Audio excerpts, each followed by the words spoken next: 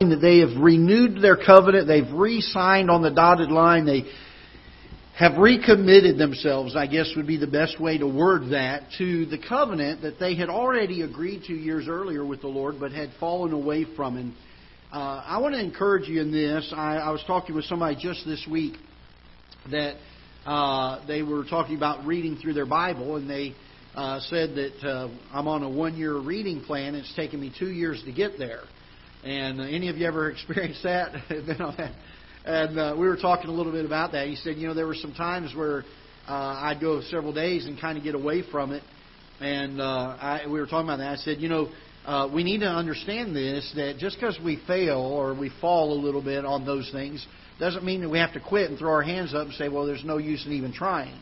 We get up, we dust ourselves off, and we start again. We keep going at it again.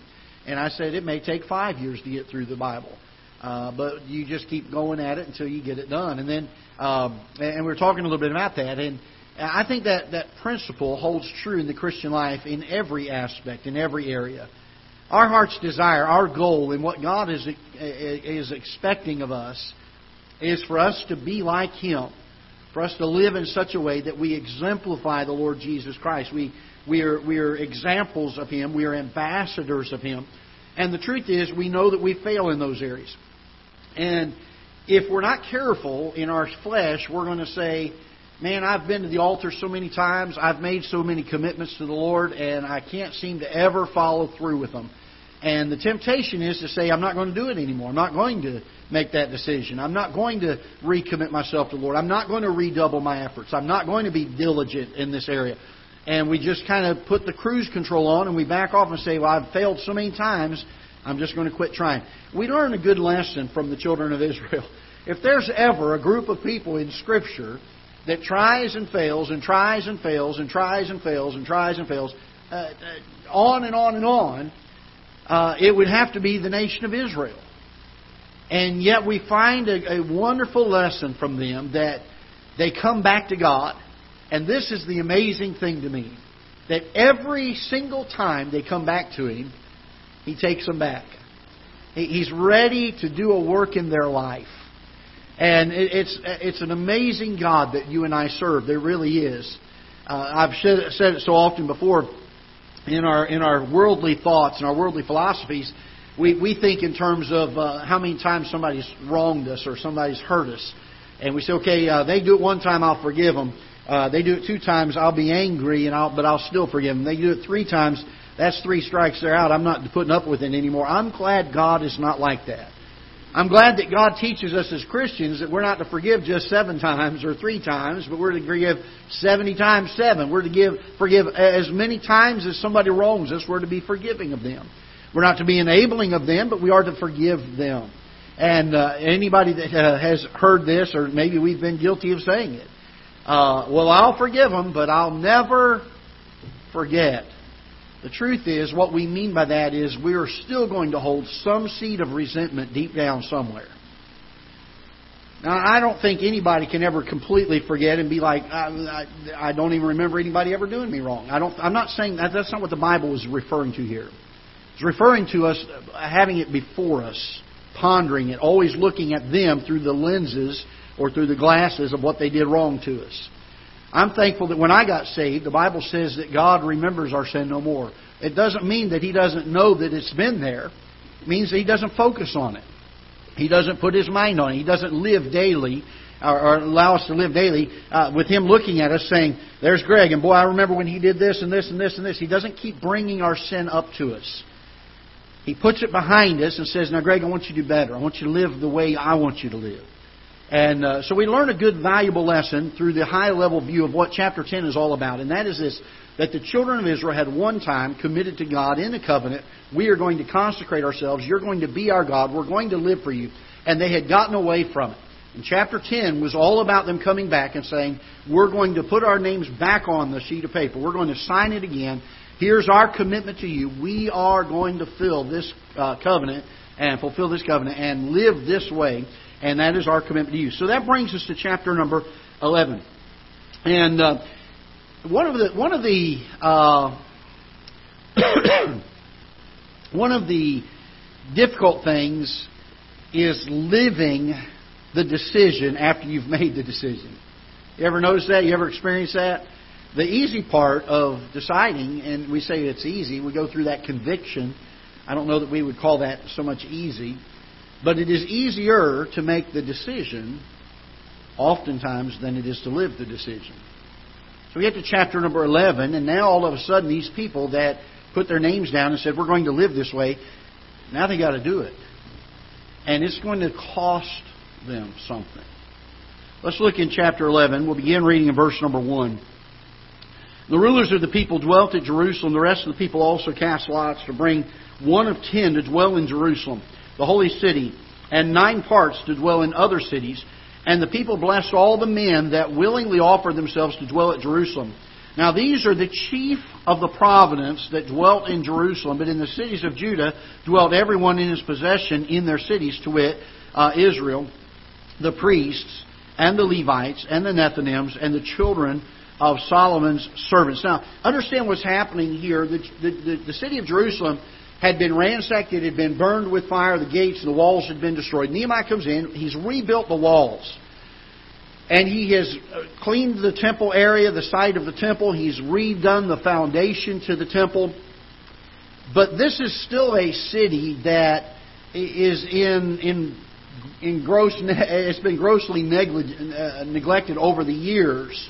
So much so that if you'll remember back to the first part of the book of Nehemiah, when Nehemiah inquired about Jerusalem, he was sorrowful and he was upset about it, and he wept over it because it brought a reproach. I mean, this city was in such a mess that even the enemies looked at it. And it brought a reproach to the name of the Lord. It brought a reproach to the children of Israel.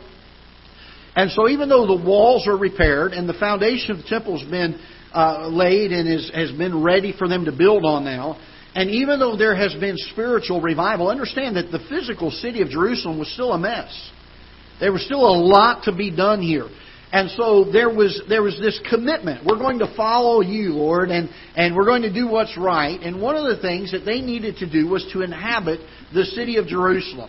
And so some of them said, you know what, nobody really wants to live here. It's not the nice part of town, if you will. We're going to draw lots. And 1 out of every 10 of you is going to have to pack up what you did, what you have, and what you're doing now. And you're going to have to come live in the city. You're going to live in Jerusalem.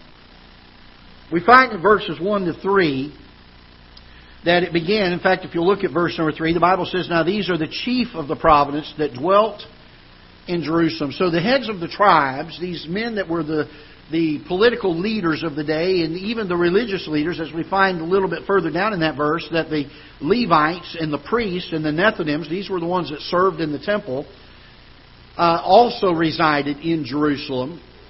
That it began with the leaders. They were going to have to endure some hardship in order to be able to do what they knew needed to be done for the cause of Christ and for God's cause. They needed to populate the city of Jerusalem again. Why? Because they knew that a city being rebuilt was not enough. It needed to have people in it. Otherwise, it is continuing to be a reproach to the enemies of Israel and to the enemies of God.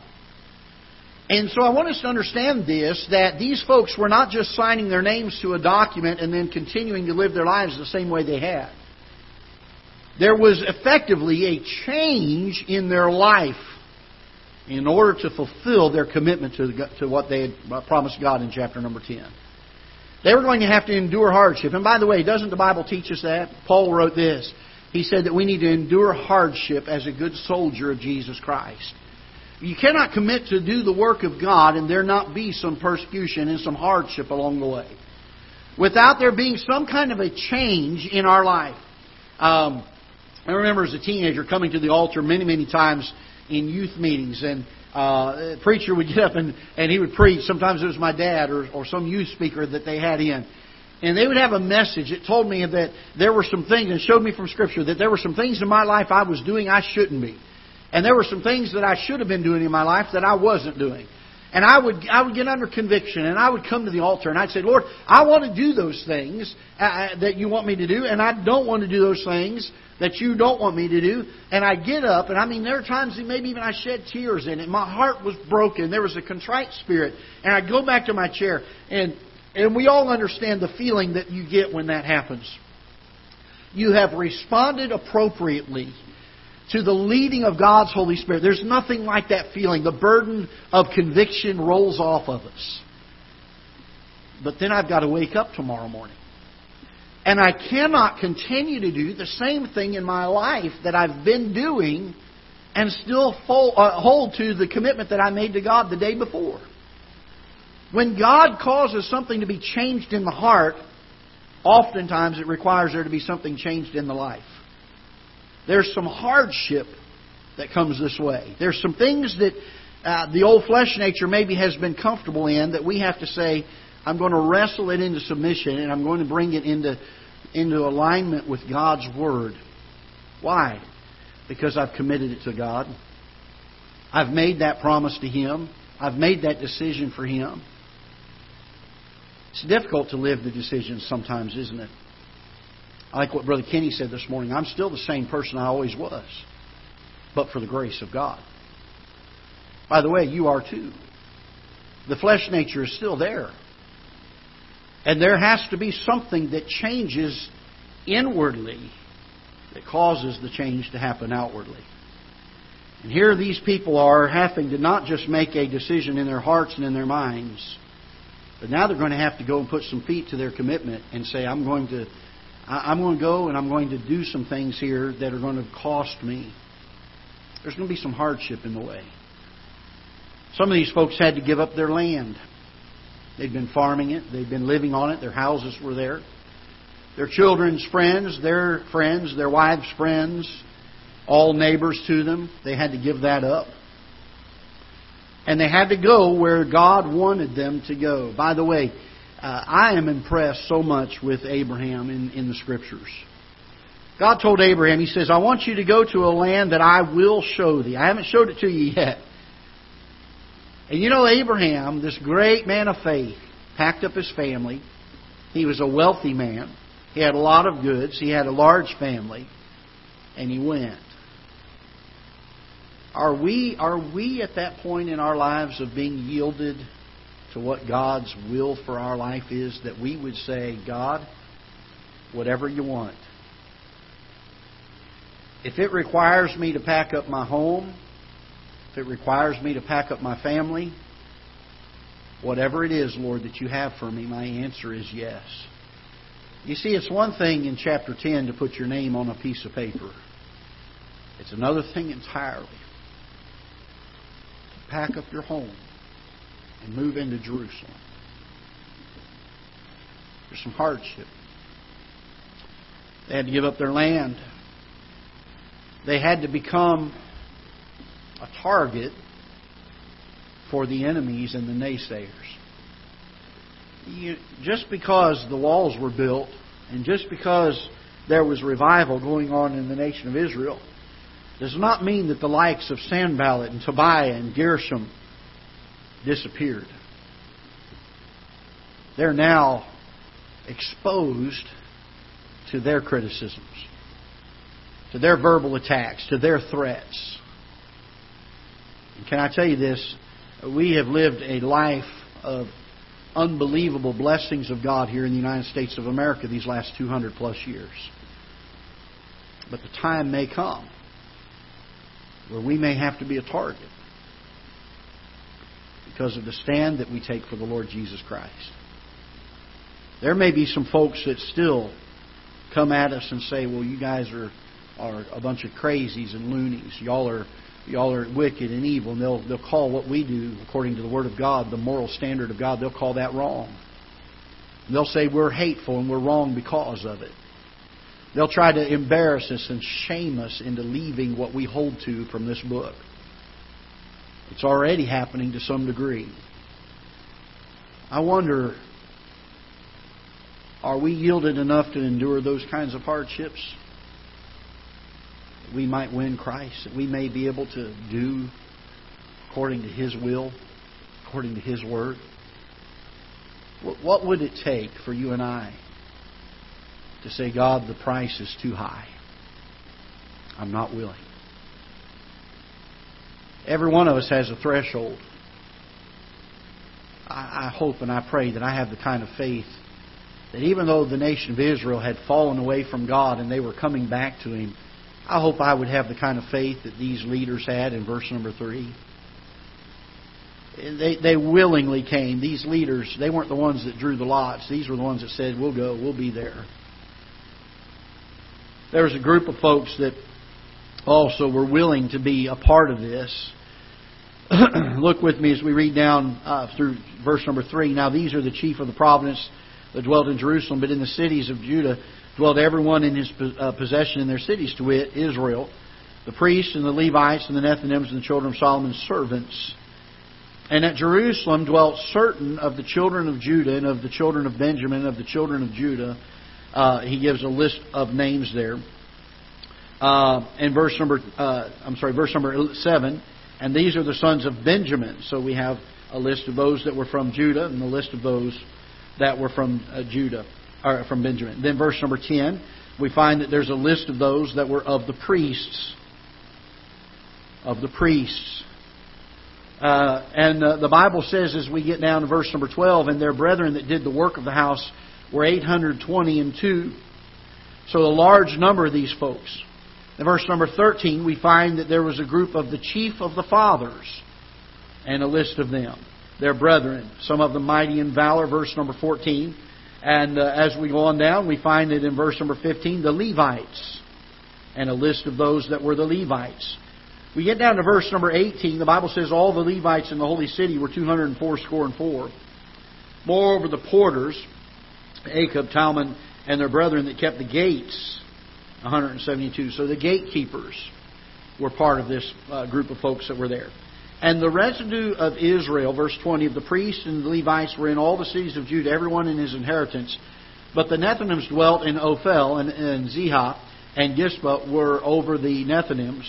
The overseer also of the Levites at Jerusalem was Uzziah. And so again, we have a group of them that are still living out and around, and we have some of them that are living there in the city. We see a list of these all given. Verse number 31. The Bible says the children also of Benjamin from Geba dwelt at Michmash and Ajah and Bethel and in their villages. And goes down in verse number 36. And of the Levites were divisions in Judah and in Benjamin. So again, all of these folks that are listed here, portions of them went to live inside the city. Now that brings us to chapter 12. And we're going to go ahead and get started on. We got about 4 minutes left here. And we'll at least get into chapter 12. Now these are the priests and Levites that went up with Zerubbabel, the son of Shealtiel, and Jeshua, Sariah, Jeremiah, Ezra. And he goes through a whole list of them here. I'm not going to read all those names there. Verse number 7, these were the chief of the priests and of the brethren in the days of Jeshua. Moreover, the Levites. And he gives a large list there, or several names there, which was over the thanksgiving, he and his brethren. And unto Bakbukiah and Unai, their brethren were over against them in the watches. Verse number 12. And in the days of Joachim were priests, the chief of the fathers. Let's see here, verse 22, and again a list of them there. The Levites in the days of Eliashib and Joiada, and were recorded, and a couple of other names there, Johanan and Jeduah, were recorded chief of the fathers, also the priest to the reign of Darius the Persian. So this is a length of time that these folks all stayed in Jerusalem. They were dedicated to the commitment of what they had given to God.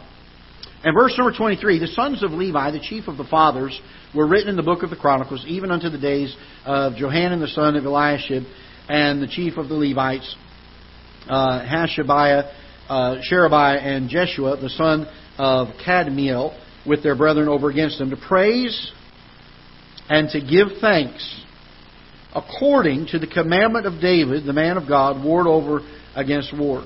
So again, we find here that there is a thanks that is being given to God, a we'll find in chapter 12 there's going to be some time of dedicating some things to the Lord.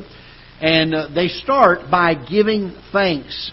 In verse number 27, the Bible says, "And at the dedication of the wall of Jerusalem, they sought the Levites out of all their places to bring them to Jerusalem, to keep the dedication with gladness, both with thanksgivings and with singings, with cymbals, psalteries, and with harps. And the sons of the singers gathered themselves together, both out of the plain country round about Jerusalem, and from the villages of Netophathi, also from the house of Gilgal, and out of the fields of Geba and Asmaveth, for the singers had builded them villages round about Jerusalem. And the priests and the Levites purified themselves, and purified the people, and the gates, and the wall." And I want us to stop there. We're going to deal with this a little bit further next week. But I want us to look at two things here that take place at the beginning of the dedication of the things that God has blessed them with. First one is, it began with singing. It began with singing. It began with giving thanks to God. We're going to deal next Sunday, and if you're able to be here next Sunday, please try to be here. We're going to deal next Sunday with the topic of worship, biblical worship. And we're living in a day where what people call worship in our churches is not at all biblical worship. And a lot of the worship that we think we're doing is oftentimes not worship in and of itself. It's lifting ourselves up. So we're going to look at this next Sunday a little bit more in depth. But I want you to notice there were two things that happened here at the beginning of the dedication. There was giving of thanks, and that was done by singing and giving worship to God. And there was a purification. We're going to look at the purification and what was purified, why it was purified, and understand that these things are closely tied together. They're not two separate things that are completely unattached. But I'll submit to you this, and we'll deal with it a little bit more next Sunday. I don't believe that we can have true worship if we do not have true purification. For us to try to worship God with our mouth and live after the flesh in the Spirit, our hearts are not in the worship. There has to be a purification. There has to be a separation. We're going to deal with that a little bit next week, and so try not to miss that. And some great principles in chapter 12. I'm looking forward to it, and hope that you'll be here next week as well. All right, let's stand and be dismissed. Father, we're so thankful for your word. We pray that you will bless it and use it. Lord, there are a lot of names in these two chapters, in 11 and 12, and Lord, certainly they are significant names. They're names of folks that you chose to record in Scripture to give us a lineage and a timeline, to give us a setting. And Lord, these principles that we've looked at even just today in chapter 11, the character, the discipline, the fervency of spirit that there needs to be in order for us to not just make a decision for you, but to live a decision for you, is so necessary in the day that we live. I pray that you would help to guide our hearts, guide our minds, give us the strength that it takes to live in such a way that we are pleasing to you. Bless the service to follow, we pray in Jesus' name. Amen.